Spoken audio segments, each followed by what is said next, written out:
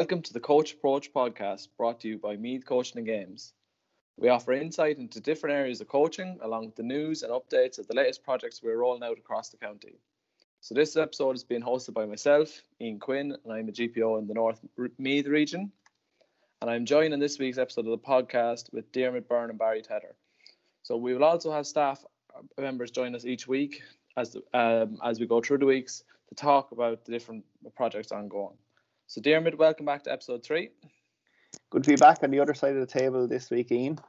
You're our host for this week, so I get a taste of the action from the other side. Yeah, I've big shoes to fill this week. And Barry, Barry, it's great to have you on. Welcome to the Coach Approach.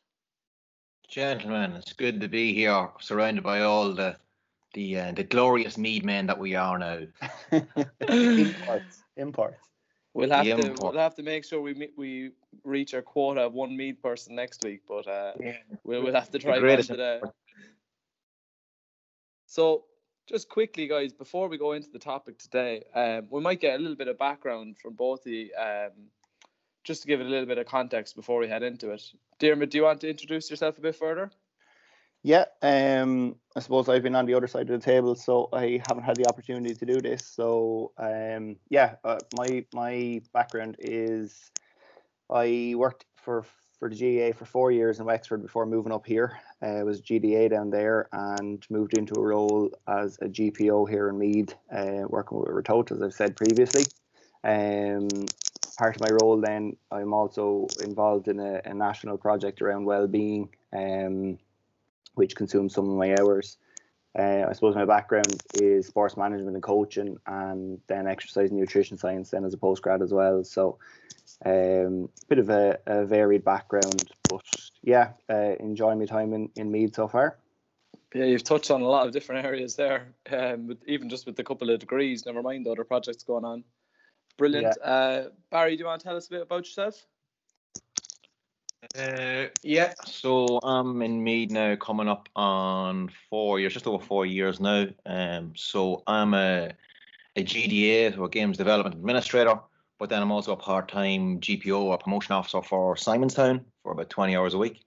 So roles are very similar, really, being honest, but just that I'd have maybe specific projects to work on. So mine's around talent academy and maybe the strength and conditioning end of things and development of that. So yeah, I was kind of similar to them. I kind of jumped around a few different bits and pieces, college in Dundalk, doing sports leadership, and then into the real world of working and sales and different bits and pieces and bobs, and went back to college myself and went in sort of the S&C role in back to college and did that part time, and then ended up in Meath with a job I actually absolutely love. So that's kind of me. Brilliant. And just to add a bit of context to the discussion we're going to have today, so Barry is the performance GDA.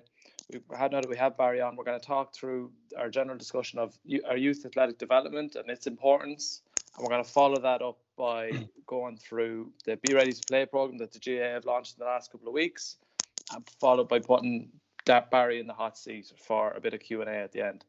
And just before we go into it, just so I have a sports science degree myself, so we'll be able to have, between the three of us, between Diarmuid with the nutrition and Barry in the performance GDA role, I think we'll have a really good conversation around this, lad. So I'm looking forward to this. So we'll go straight into it. Barry, I'll start with you if that's okay.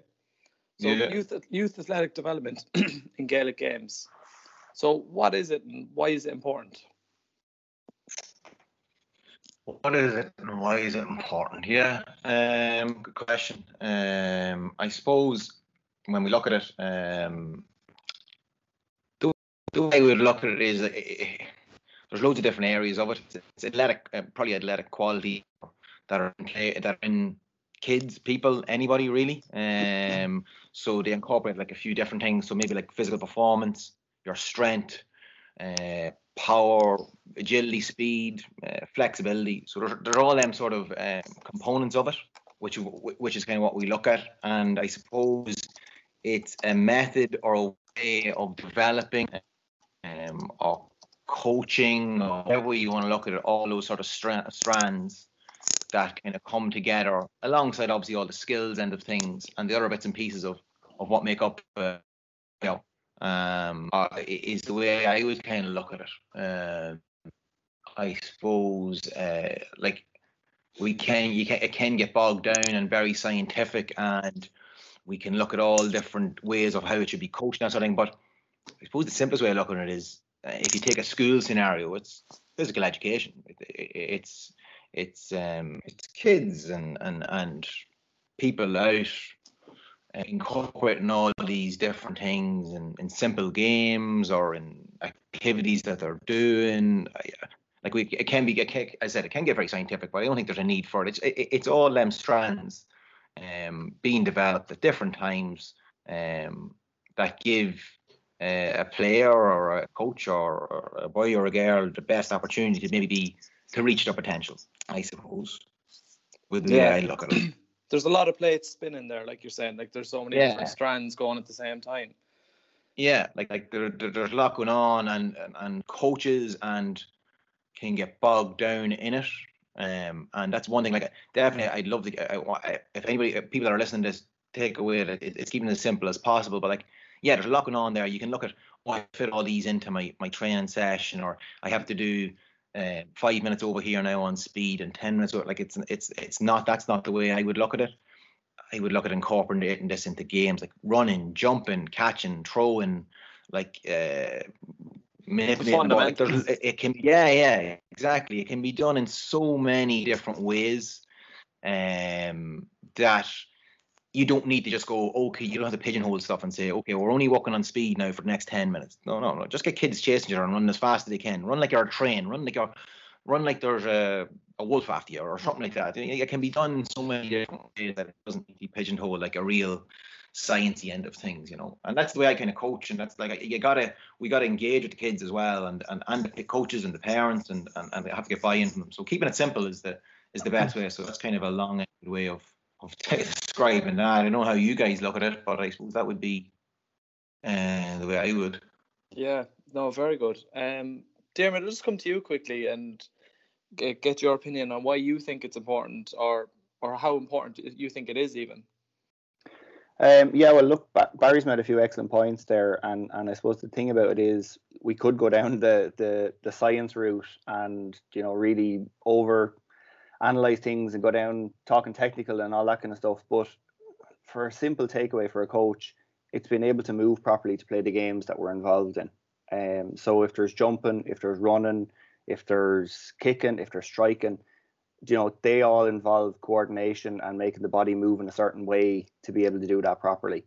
So for me, that's what athletic development is about. It's making sure that we have built agility in from a young age, and that's starting at 5, 6, 7, where we're playing games of foxes and hounds, and kids are learning how to change direction and manipulate their movement organically.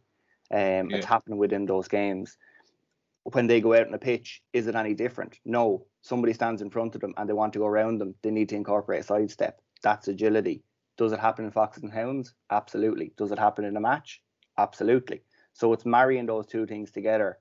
And I suppose that, as I said, we can look at it in a complicated way, and we can, be talking about working in the gym and doing all these individual strength exercises and different things to improve different areas. But when we break it down to the basics, we still can work on athletic development.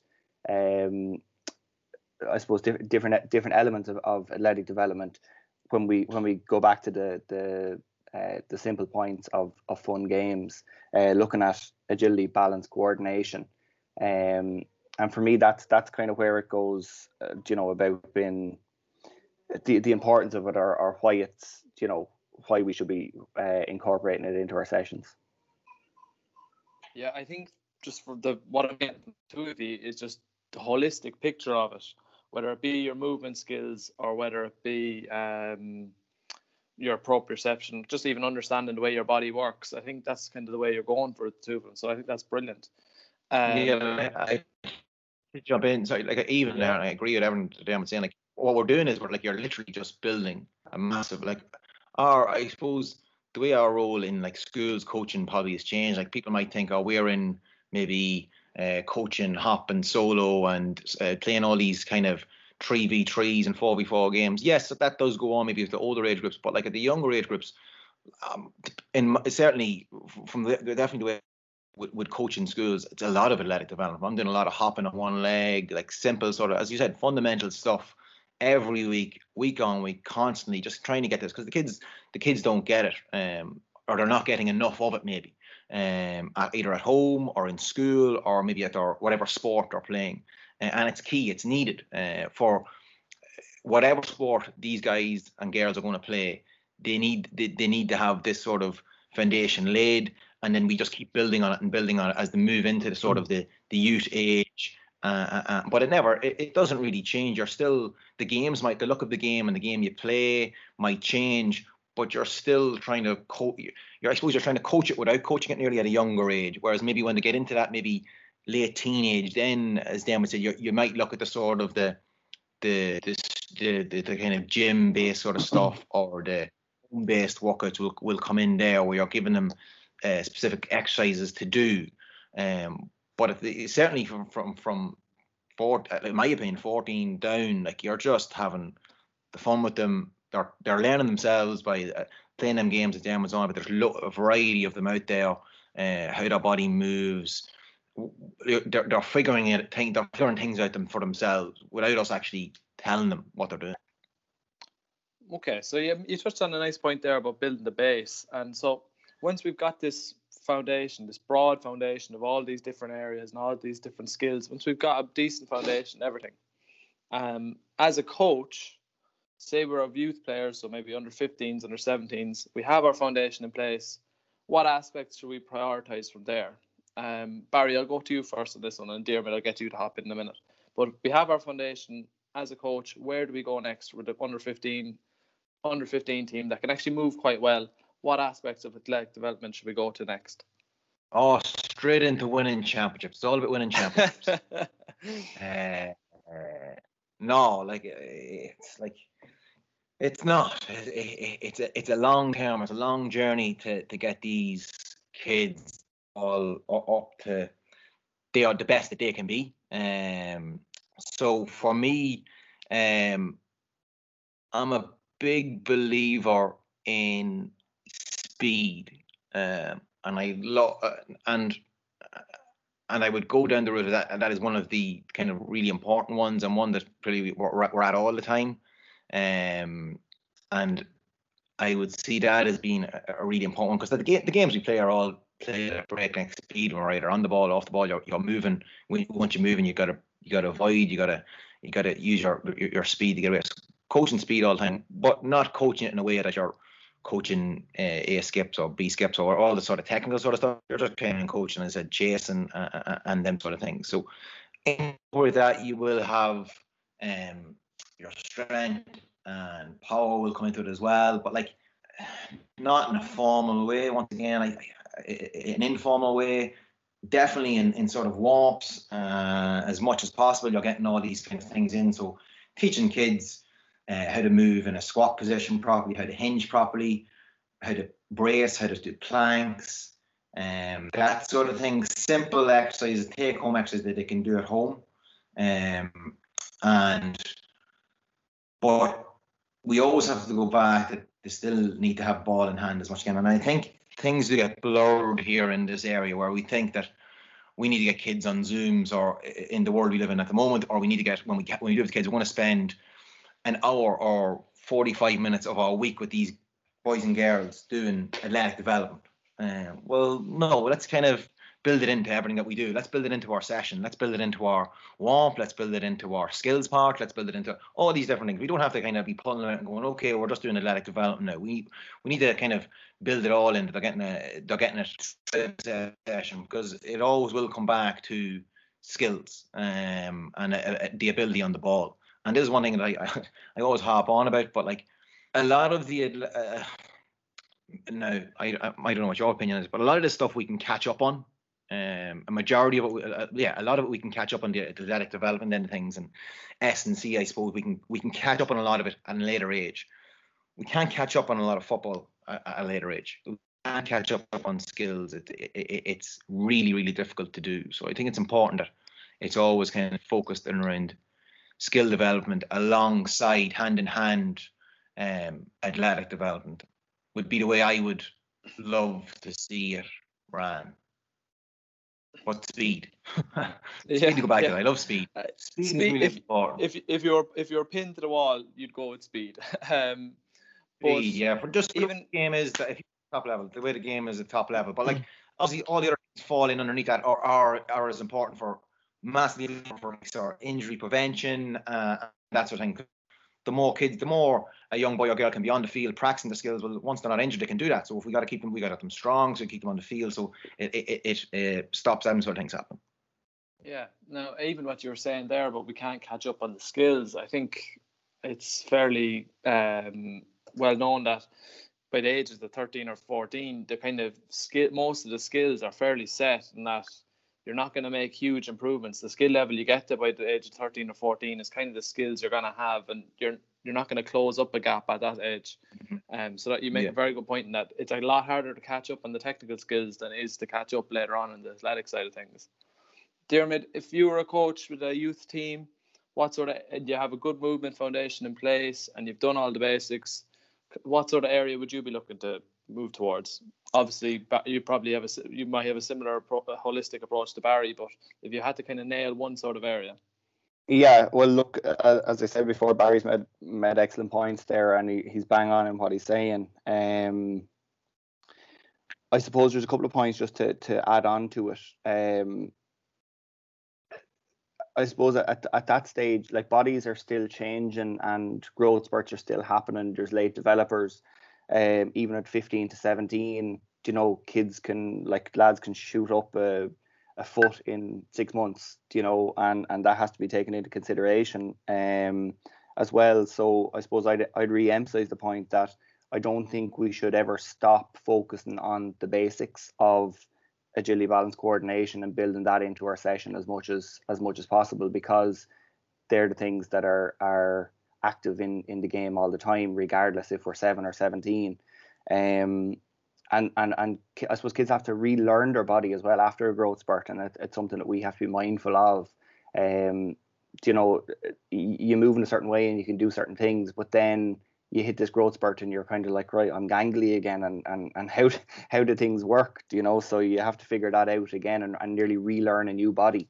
So we need to be emphasizing the importance of continuing to do those things, to work on agility, balance, coordination, continue to play those fun games. Re-emphasize the point of what Barry's saying there. The game is what is the most important thing. Athletic development is there to supplement the game, to make sure that we can do what we want to do and carry out the skills that we want to be able to perform. I suppose from there, then, taking on the essence of your point is that, right, we have all that, so what do we do next?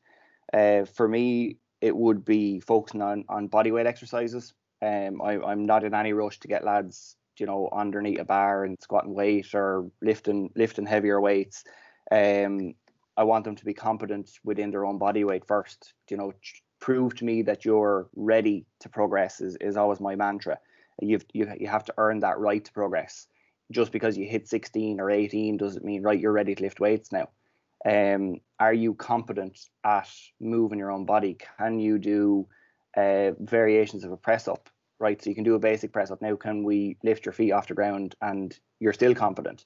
You might be competent at a bodyweight squat. You get good mobility. You can get nice and low. You can get into the position that we're looking for you to get into.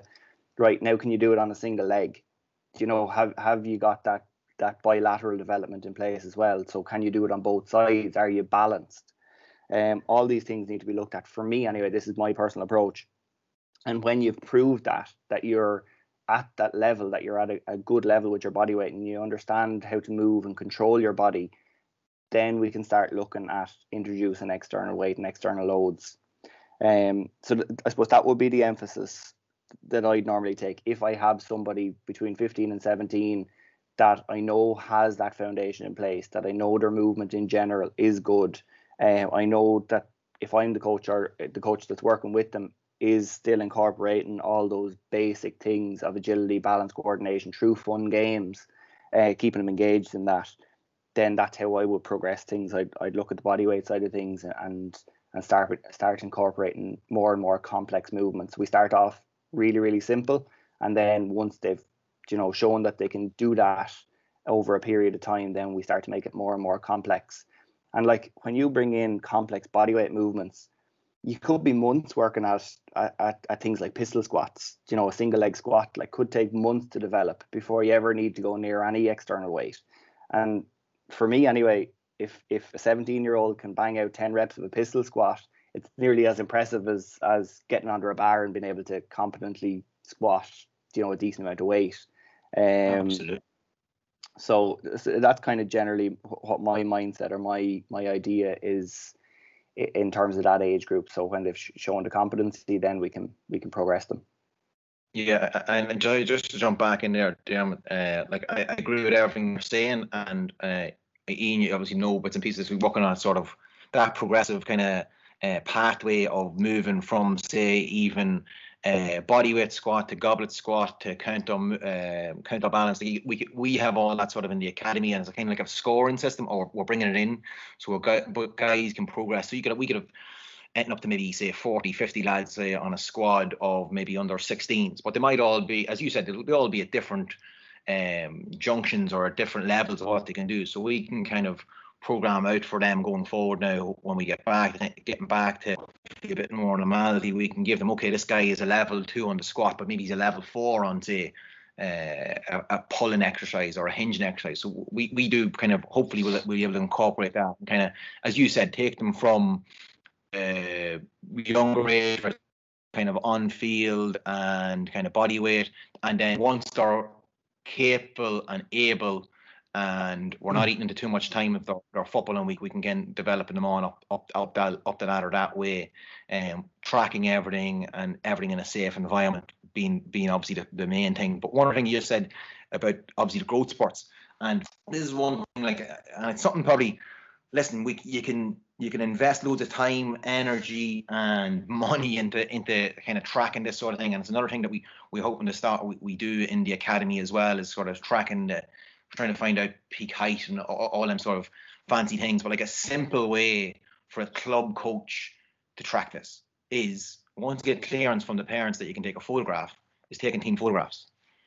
Like, this is something that Des Ryan and Arsenal does all the time. Every 6 months, take a photograph of your players lined up. So maybe line them up alphabetically. So Alan's first, Barry's second, Kieran's third, and just take a photograph of them in them positions. They stay in the same position all the time. And you'll see over 6 months, suddenly you'll see players shooting up, players being passed out. The big lad is now suddenly the same height as everybody else. The small lad's now is bigger than the biggest lad that was there last month or 6 months ago. And it's also really, really good as a retention tool. So you're taking a photograph of all these players you have. In 2 years' time, out of your first photograph, you've lost 5 players, 6 players. Okay, where are them players gone? Let's try and find them, get them back into the system, get them back into the club. So it's just a handy tool for coaches to kind of use in their own club, and it's a simple one to use. And it says if Arsenal are doing it with all the money that they have behind them, it's one that I think any club coach can kind of do. Once obviously everything's cleared with parents that are allowed to take photographs, but simple way of just tracking sort of growth spurts and seeing where they are, because kids will get awkward and there might be a drop off in skill level, or you're thinking, oh, what's going on with this guy or girl? They were so good and now again it's all gone. But yeah, simple thing like that, just photograph is simple, a club photograph. That's brilliant. I hadn't heard anything like that before. That's a good one now. I think just from the points that the two of you have made. No, I haven't heard that one. That's a good one. Listen, I'm not going to copyright it, but listen, you can use it. I'll let you use it. But from the points the two of you have made, I think there's some brilliant considerations for coaches, whether it be just to be mindful that when players going through, so Barry mentioned the peak height velocity or the growth spurt, as Diarmuid mentioned, that you kind of have to relearn how to use your body. So that's something to definitely be mindful of. And then, like Diarmuid said, learn to control your body and the weight of your body before having to add extra weight to it. So I think they're decent principles to work off. Barry, I'll stick with you for a minute. Yeah. what recommendations? So, say if we're pitching this, say if there's parents listening, or if there are youth players themselves listening, what elements or recommendations would you have for players? What of things they could work on at home? So, never mind COVID. So this could be just a general. They're doing coming from school and they want to work on a few bits and pieces. What sort of areas would you kind of recommend to them? First recommendation I give them is to sign up to the Easter Expo, the Meath GAA Easter Expo, which is going to be running over the next 2 weeks. We will be doing live sort of shameless bits and pieces. Oh, sorry. Yeah, sorry. Live. We'll be doing live sort of. They're not going to be workouts. They're going to be more coaching clinics on sort of athletic development, where we'll be pulling 2-3 exercises, movements, mobility, upper body, lower body. We'll have them all planned out there. And we'll be going through them live on screen. And parents, kids can sign up. They can jump in if they're happy enough, and the parents are happy enough to put the cameras on. We can try and maybe do a bit of spot and fixing on camera as well. So that's a plan for the next 2 weeks. But as you said, in a normal world, I suppose, as you said, keeping it simple, which can be very easily done. You don't need any sort of mad stuff, your school bag or anything like that. You can use as an external way to kind of progress stuff on. But if you're just starting out and you're just keeping it basic, obviously any sort of squat, as Diarmuid said, single leg, if you're able to do them, brilliant. But otherwise, just a standard squat if it's with a counterbalance maybe, or you're holding a weight and pushing it out. But I suppose squatting, lunging, and a hinge movement would be sort of what I'd recommend at home. And if possible, obviously, if you can throw something or if you can jump, so like throwing a weight, or if you had some sort of weighted medicine ball, like throw, jump and run, I suppose, is as simple as you can make it at home. If you can broad jump, or so let's say jumping across the garden, you're using you're exploding across the garden using your lower body, legs. If you can throw stuff, and then sprinting, like as simple as that. So sprint, throw stuff around the place, and jump around the place, I think would be for a home simple sort of work is good. Now there's loads of bits and pieces you can coach into that. As a real stripped down version, that would be something we could do. But as I said, jump on the expo the next 2 weeks and we'll go through loads of bits and pieces that from 13 up to any age really, if you want to incorporate them into sort of either a home workout or anything like that, it would be ideal. But yeah, so sprint, throw and jump. Yeah, brilliant. Diarmuid, would you have any thoughts on that? Anything to add? Sounds like a good party. Throw, jump, and sprint. Yeah. Yeah. Social distancing or not? Oh, absolutely. Yeah. Well, at the moment, anyway. Yeah. I suppose, like, one thing to add to that we see with the youth players specifically is flexibility work. For me, that's, it's one thing that can be done away from our sessions and should be prioritized away from our sessions, that we can work on flexibility and mobility at home. And I suppose maybe they're not in school right now, but they're still sitting at desks and things like that. But life is kind of designed to sit down so much that you're sitting down to eat your breakfast, you're sitting down in school, you're sitting down in the car or the bus, you're sitting down at the telly when you come home, you're sitting down at your desk to work on whatever you're doing. We do so much sitting and we become tight. We've tightness in certain areas because of that. And then we go to our training session and we do 5 minutes of stretching, before or after we're ready to train, and that's about all the flexibility work that we do. So it's something that we can emphasize, that kids can be doing a little bit of stretching at home, and 15-20 minutes a day, or if they can do 5 to 10 minutes twice a day, even better. I'm sure the two of you have heard of it anyway. There's a book called The Supple Leopard, and it emphasizes that point, that we want to build suppleness in, so that flexibility, mobility, and strength all paired together makes suppleness. And it talks about, like, a leopard doesn't have to warm up and stretch before it goes chasing its prey. it's always ready. You know, it stands up and it can go chasing. It's ready all the time, and we want to build that into our players or our athletes as well. You know, that we're not worried about them being that tight and that, you know, stiff, that when they go out onto the pitch we're worried about them pulling a hamstring after 10 minutes at the age of 15. Like that just shouldn't even be a consideration. So I suppose that would be the one thing that they could be doing, is just giving everything a good stretch. They know the stretches from being at training, so put 5 or 10 minutes in the morning, 5 or 10 minutes in the evening, and stretch everything out, and it's going to help Barry's sprinting, jumping and throwing there as well, if we're supple enough to do it. Yeah, it's definitely an area that's overlooked. It's a hard sell sometimes to kids as well. Sometimes when they think about it, I think it's kind of, oh well, I need to be doing kind of more. I want to get bigger and stronger and all this sort of stuff. But like you're spot on. Like the amount of time that Ian, I know you know, like we'd spend with lads coming in to say squads. The amount of time we spent trying to loosen them out and get them capable of getting into a squat position, or capable of getting into the proper hinge position, or how to opening out their chest, because they're, as you said, they're sitting all day, they're curled over, they're getting out of bed, they're sitting at the breakfast table, they're sitting in the car to school, they sit in school all day, they sit in the bus on the way home or the car on the way home, they sit and do the homework, they sit and do Xbox, whatever. So the amount of time we spent, that sort of the shoulders kind of lean forward, we got to open that chest out. So as much as they can, animal movements, whatever, crawl around the house, like, if you can do, stuff like that is necessary, because it'll help not only in a sporting context, but just in life in general, I suppose. When we look back now, well, Ian, you're still young, I think you're young as well, but like, you think getting out of bed, 5 and 6 ones have me in bits, like, that's that. So like, you got to be like that, sort of take that sort of time that you can give yourself them 10 minutes just to loosen out, relax, whatever. I know Neil Kane, who used to work with us, is something now as well online, sort of the yoga, and you know, like, if it was good enough for a guy who played county ball, and I know he built it into his routine an awful lot. So everybody should be kind of at it, you know. And like Man United, so Ryan Giggs was the same with Man United. Ryan Giggs always had it in his weekly schedule. I think 2 or 3 times a week he was doing yoga, and he played into his like late 30s. So, and Ronaldo must be at.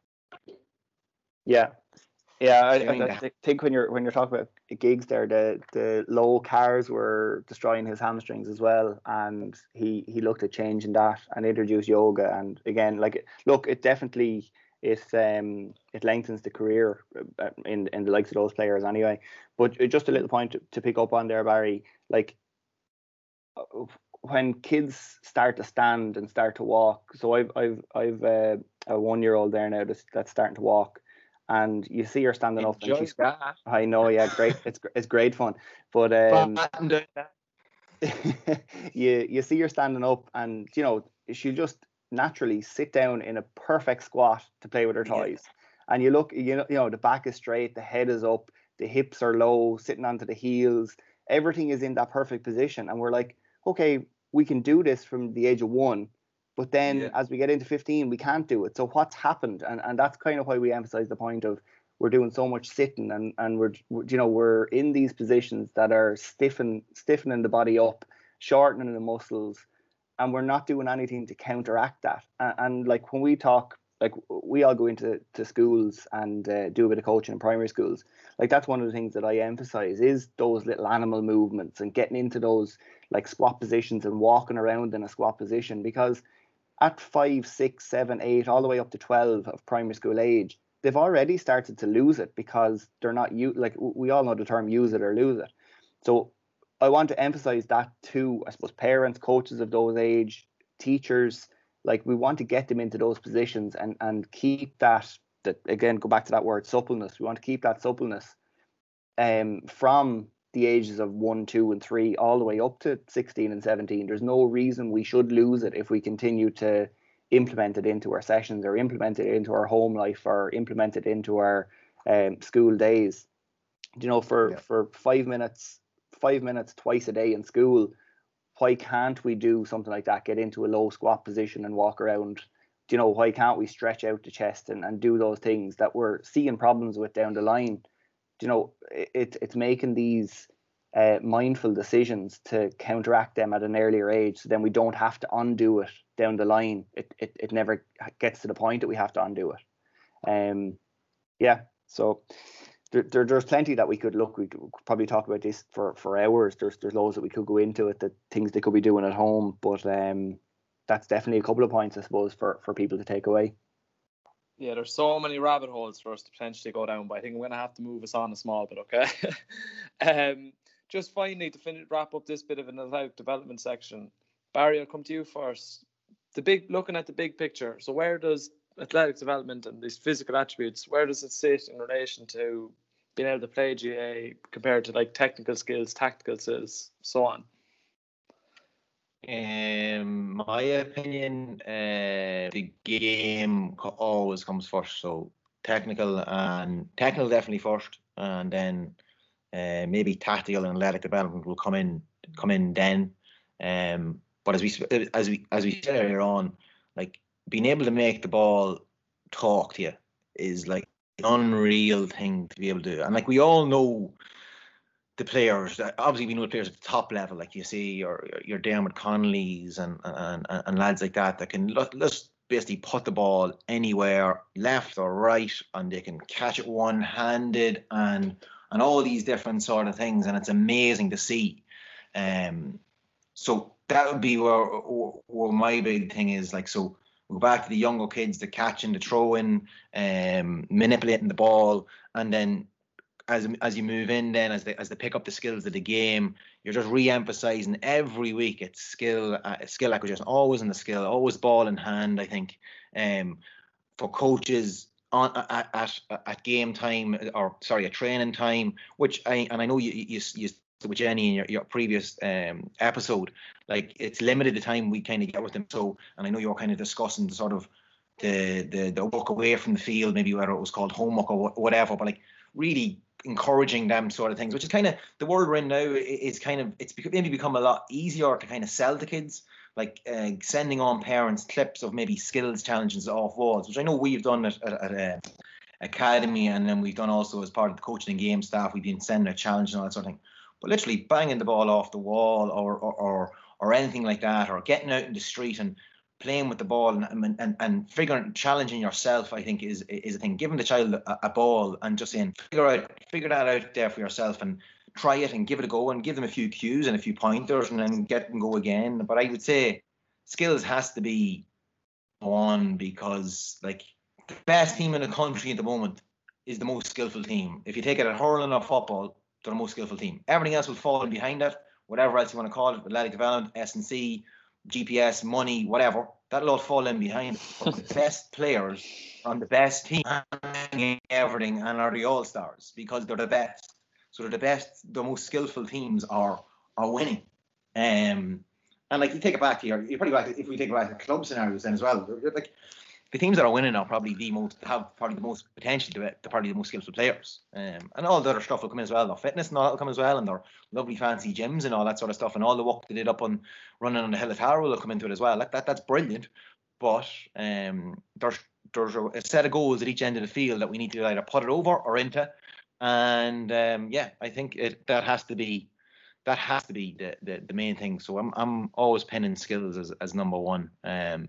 Probably put myself out of a job, but like skills is king. Diarmuid, would you argue any of those points? No, there's no arguing with that. I definitely agree with Barry that look, he mentioned it there, making the ball talk. You know, when you see a player that can do that, like they're the players that stand out. That's what we want to encourage, that kids are starting off from a young age and bringing that all the way through to minor, and even from there on, like you should never stop working on your skills, developing new skills, you know, coming up with something that's never been seen before. Why can't it happen? Why can't you be the one that comes up with something we've never seen? You know, we go back to say Owen Mulligan's goal against Dublin a number of years ago with the two dummies. You know, that's what makes the game impossible not to love. You know, people love looking at those kind of things and saying, geez, that was amazing. Nobody looks at him and says, you know, I wonder why he's squatting. That supports him, allowing to perform the skills. Absolutely. As Barry said, whether it's athletic development or whether it's psychological focus or whether it's tactics or team play or whatever it might be, they're all there to support the performance of the technical skills. So I'd emphasize that, exactly what Barry's saying. Just a little story to go along with that is a footballer down in Wexford, PJ Banville. Multiple coaches came in to take over the county team in Wexford, wanted to get PJ into the gym and develop him this way and that way and the other. PJ's answer was always, you can't put muscles on my feet. You know, that's what kicks the ball over the bar at the end of the day. So, and in fairness to him, he was well able to do it. That's the ability that he had. Now, you'd often argue if he had to put a little bit more work into the gym, maybe his performance levels might have increased a small bit, but that goes back to the point. It supplements the technical ability to perform the skills. So there's not much more to add than that. We have to focus on skills first, and it's not just performing the skill, which are what coaches tend to class as your good side. And again, that's another little pet peeve of mine, that we have a good side and a bad side. It shouldn't happen. We have a left and a right. We have a left foot and a right foot. We have a left side and a right side. We should be able to perform every skill on both sides. And if kids can't do that, it's the failing of the coach from giving them the opportunity to do so and supporting them in that way. So if we can do that, allow them to develop those skills, give them some creative freedom to come up with something. Again, at 15, 16, 17, if a kid tries something in a game that's never been seen before and it doesn't work, the worst thing in the world that I could see a coach doing is getting on to them for doing it. Praise it.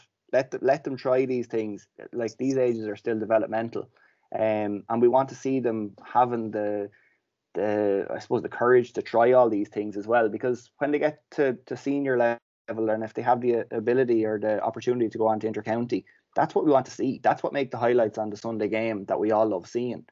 So we don't want to coach that out with them as well by emphasizing, okay, we don't want to see that, but we want to see you doing 50 push-ups in a row.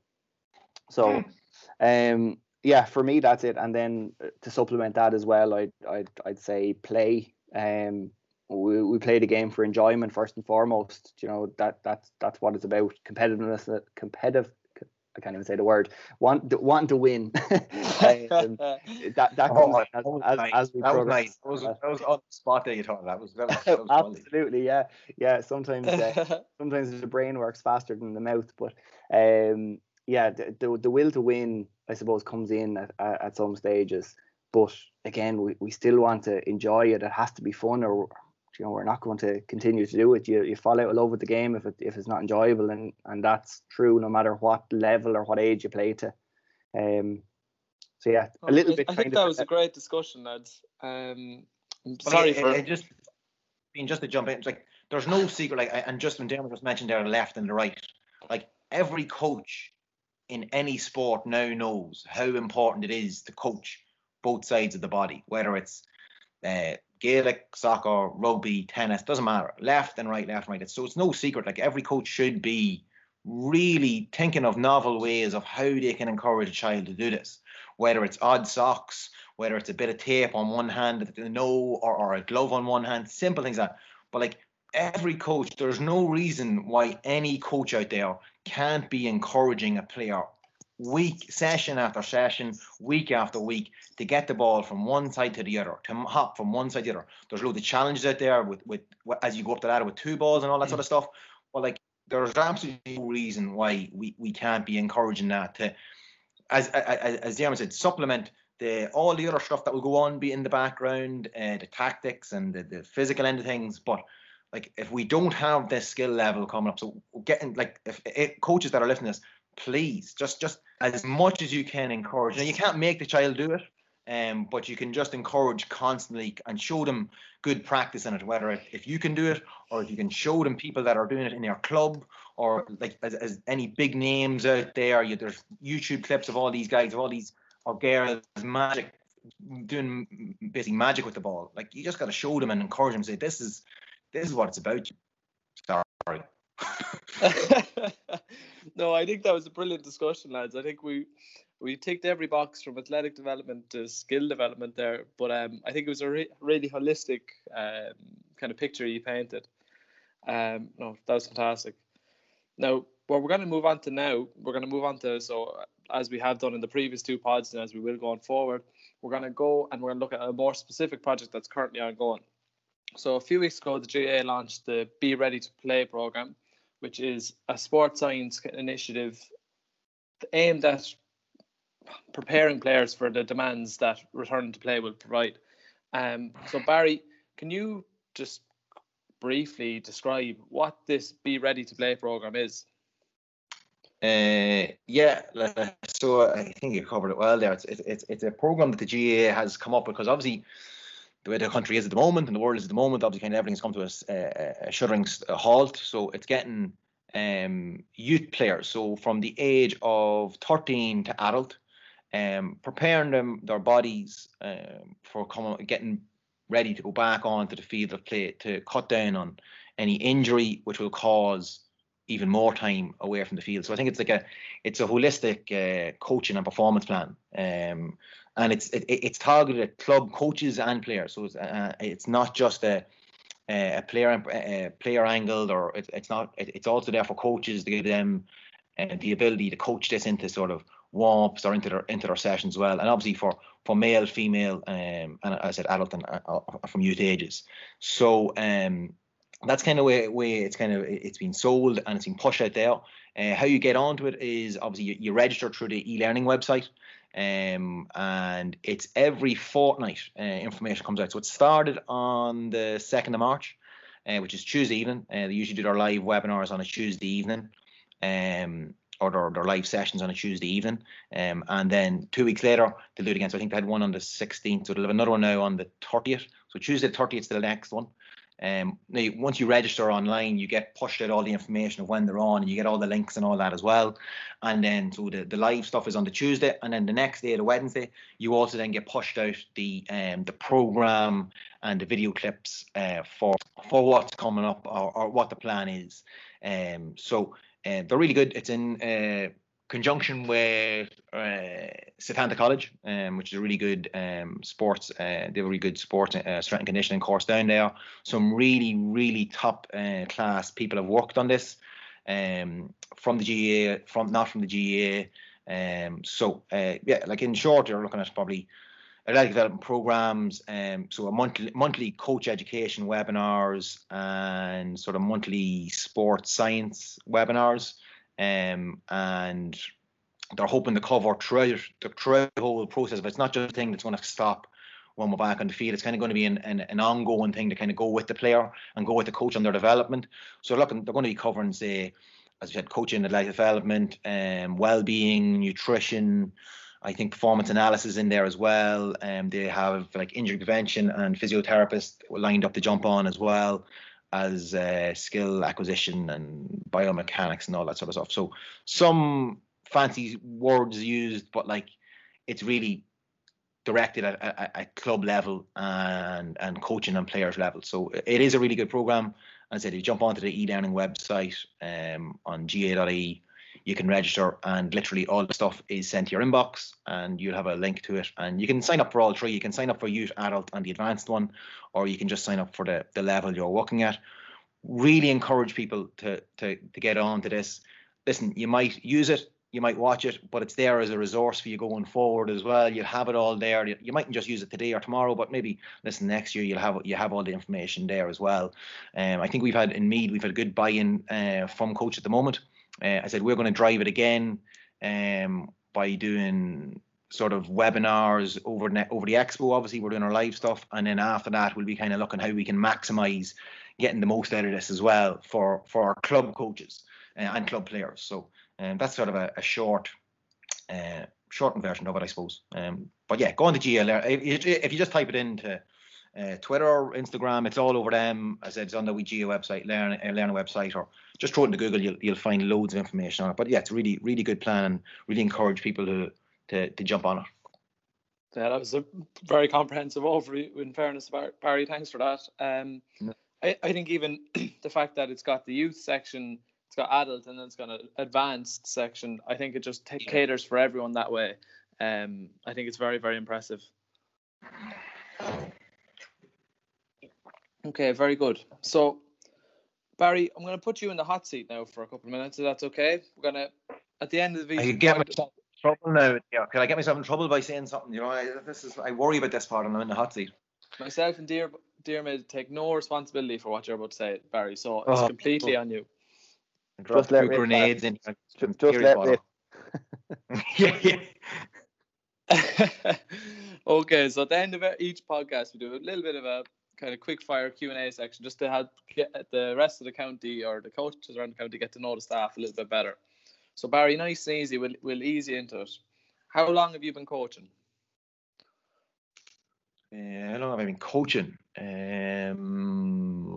Put in here. I'd say since I was about 19, 20. So you're looking at 16, 17 years. Kind of, I said earlier on, I got dropped into my first sort of college out, and it was kind of in a sporting area. And got kind of picked up an injury in that stage. It had me out for a year, and kind of really got interested in it then, and kind of went on from there. So it's 16, 17 years now, yeah. Yeah, and what was your first coaching memory? Of me coaching or of being coached? Being coached, I think. Being coached. So I'm the youngest in my house. For 3 older brothers, and dad was a coach as well, but of soccer. If Right. dare say them words, but yeah, he was a soccer and big into soccer. And he actually founded like a club here in Loud Rock, Celtic. So they would have kind of been. Yeah, I kind of do remember. It would have been like I had a problem with catching the ball over my head when I was younger. So overhead catching. From all the soccer. Could never. Yeah, well, no. In fairness, I wouldn't have been a soccer head, and I was always kind of into the GAA because the next two brothers were playing Gaelic, so I kind of was into that, and I would have been down in the local, like my local club in the Piercy in Dundalk. Like, sure, I was down or collecting footballs behind the goals for when the lads are training, and the manager used to give me £1 at the time, a punt. Used to pay me for collecting the balls and bringing them back up. I had a good wee business going there 3 times a week, you know.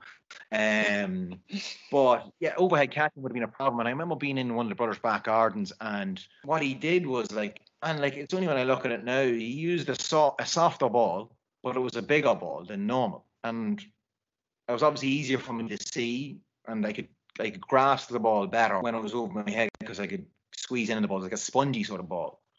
And he didn't know what he was doing. Like he wasn't thinking of how can I teach this fella how to catch the ball. He was just kind of throwing the ball to me, and the ball that was in the garden was this spongy, larger ball. And I just always remember from that day going forward, I could suddenly catch the ball over, and I had no problem doing it. Not that I know, unless I had problems on certain occasions and matches doing it, but like it always came easy enough to me that I was kind of comfortable doing it. So that would be that one. But local club, yeah, it would have been in the local club in the Piercy in Dundalk. And yeah, sure, it was like nearly the back garden. Sure, it was only 500-600 meters from the house, so we did there, spent summers in there, and would have jumped in sort of coaching underage teams, and then sort of progressing up through nearly probably every age group in the club, and that's kind of where it started. Oh, it kind of pretty similar to you guys, you know. Kind of following on actually, what you touched on there, kind of following on from our episode 2 last week. Did the sibling effect have much of an impact on you, do you think?